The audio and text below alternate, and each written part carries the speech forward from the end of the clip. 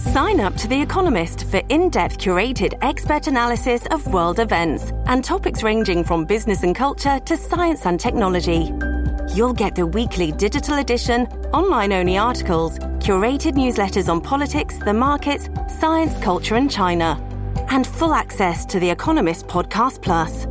The Economist is independent journalism for independent thinking. Go to economist.com and get your first month free.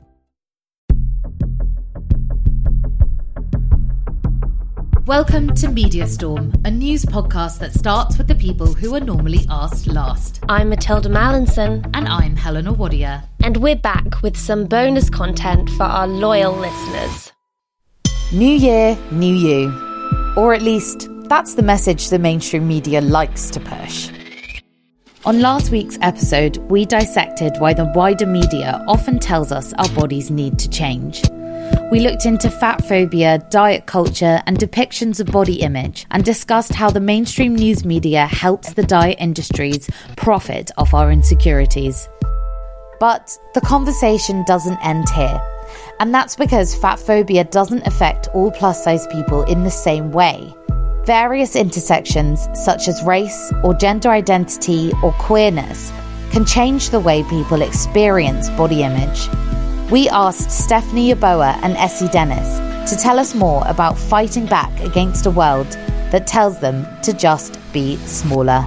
Of the government's strategy to tackle obesity. It's a great, fat, hulking model. If you're unhealthy as a body, you should not be celebrated. Cut the calorie content. Rapid weight loss is a much more accepted thing to do. With childhood obesity at record high levels. Acceptance brigade. There is a virus out there to which you could be susceptible if you don't lose weight.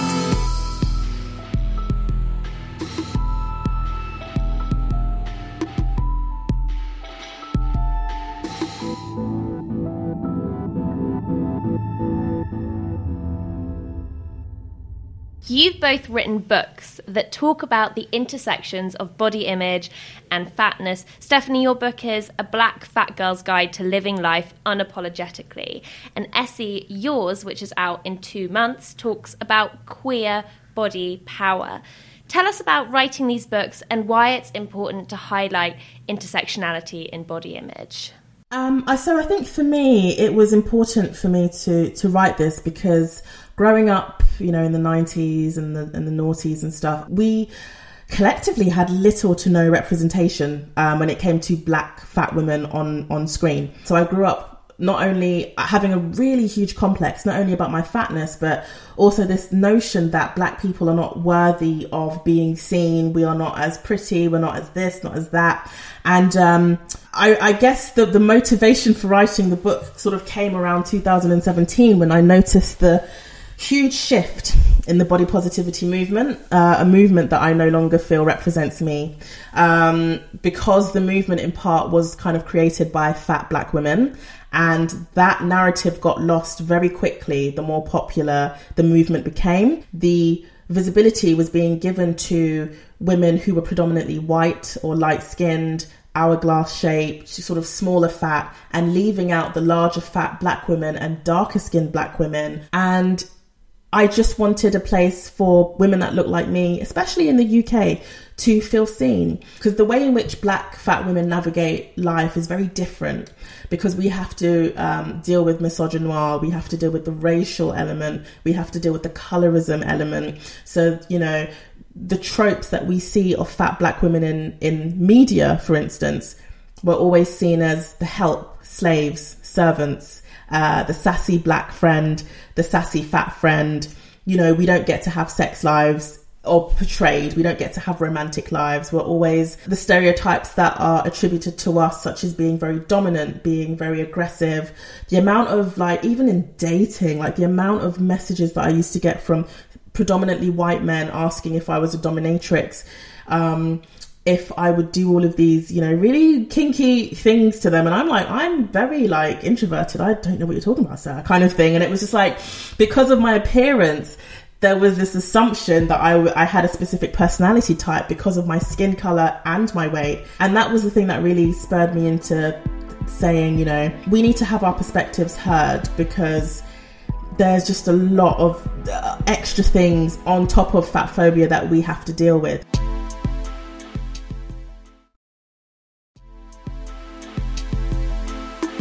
Lucy, tell us about queer body power. So I used to go into schools a lot and talk about kind of queerness and eating disorders and things, and I'd have a lot of kids come up to me afterwards, basically coming out to me like just afterwards because they had no one to talk to, but also they were struggling a lot with like their physically how they felt in their own bodies, because they just couldn't find anything to kind of almost like attach themselves to. You know, when you're a kid, you're kind of looking around looking for people who look like you and feel like you and trying to figure yourself out and your identity, and just a lot of these queer kids weren't really getting that. And then I sort of started to look into it, and I saw just the really high proportion of eating disorders and body dissatisfaction among different queer communities. But this is the thing, we're obviously such a large community that you can't just write a book about everyone as sort of a homogenous lump of people. Like, there's a lot of different ones. Because there is a lot, like, for instance, fat phobia is really, really rife in the queer community. But in different communities, like for gay men, it's different than for gay women, for instance. Like, there's a lot of different things going on. And it was kind of trying to bring all these things together so that there was kind of a book that was accessible, that people could read about it and be like, this is what I'm dealing with. And you've got things like desirability politics, and you've got kind of the dating aspects of it. And then you have, like, being queer and disabled, which I am, and having to deal with those two things. So I was trying to bring it all together so that people could have like a really well-rounded book about queer experiences, but also for it to be a positive book in general. Like, I wanted it to be a book where people could actually get what they needed out of it. And I have like people who've read it already have said like sometimes there's points where they're crying because they hadn't realised that it was the issue. Sometimes you just need someone to say something in a way that, you know, you kind of understand, and someone from your community to talk about it. But I'm very grateful for everyone else who's done interviews for the book as well, because I just feel like it makes it a lot richer. Can you just explain how queerness can sometimes manifest in increased body image pressure? So there's a lot of pressure in different parts of our community to look a certain way and be a certain way, you know, especially, for instance, with kind of gay and bisexual men, there's this huge pressure to be thin, and there's this huge kind of gym culture for like other men, because, you know, there's like a kind of different experience than, for instance, straight men are having with women. And then you have, you know, trans people.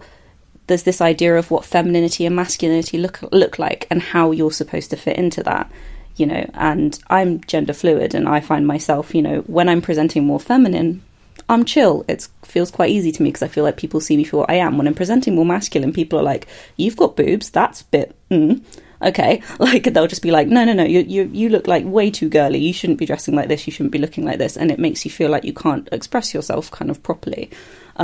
But yeah, different experiences, obviously, if you're non-binary or if you're kind of a binary trans person, you know, there's these ideas of what a woman looks like, what a man looks like, and the idea that you have to pass and your body has to look a certain way, and you're not trans enough or queer enough if you don't look a certain way. And, you know, in terms of, you know, queer women, there's this idea of, you know, you either have to look butch or femme, and you're not allowed to look any different. And if you're butch, you have to be thin, and you have to be this, like, there's just all these different ideas in different parts of our communities. And that's why I think it's so important, because it is a different experience than if, you know, you're a cis heterosexual person. It just is. And that's kind of why I wanted to bring it in, because it was almost like these things weren't fully getting talked about. It's like we all knew it was going on. Like, we all knew we were having these problems with our bodies, and we all knew we had these things relating to our queerness, but it wasn't being talked about that much. Totally. Yeah, I think it's so important to talk about intersections, especially with body image, with fat phobia. I was talking about how in South Asian communities, you're like simultaneously showed love through food. Like, you're taught how to cook. The plates are always like really piled high of food, and eating everything on your plate is like a sign of respect and a sign of gratitude. And you're practically like force fed by your grandmother when you go to family events. But then on the other hand, while all of that's happening, you're being told you need to lose weight by your blunt Indian aunties, and you're being told that you look better in a sari if your stomach's flatter. And it's interesting because there are so many ways that kind of body shame intersects in different communities, and it's super important to talk about it and to highlight it. So everyone, I mean, no shade to my grandmother, thank you for the food. Oh my god, if you're listening.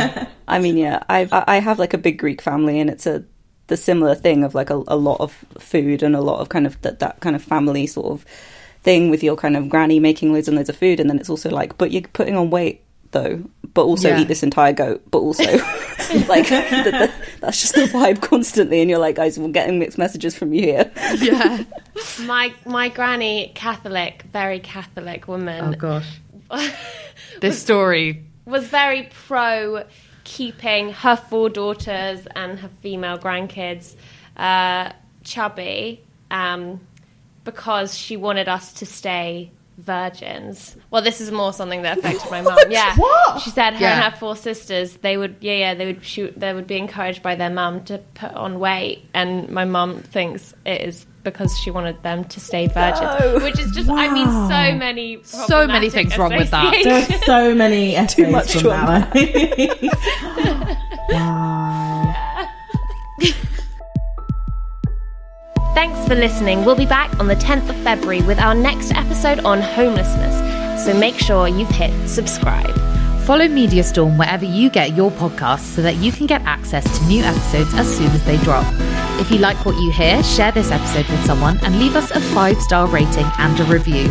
It really helps more people discover the podcast, and our aim is to have as many people as possible hear these voices. You can also follow us on social media at Matilda Mel, at Helena Wadia, and follow the show via @MediaStormPod. You can also get in touch and let us know what you'd like us to cover or who you'd like us to speak to. Media Storm, a new podcast from the House of the Guilty Feminist, is part of the Acast Creator Network.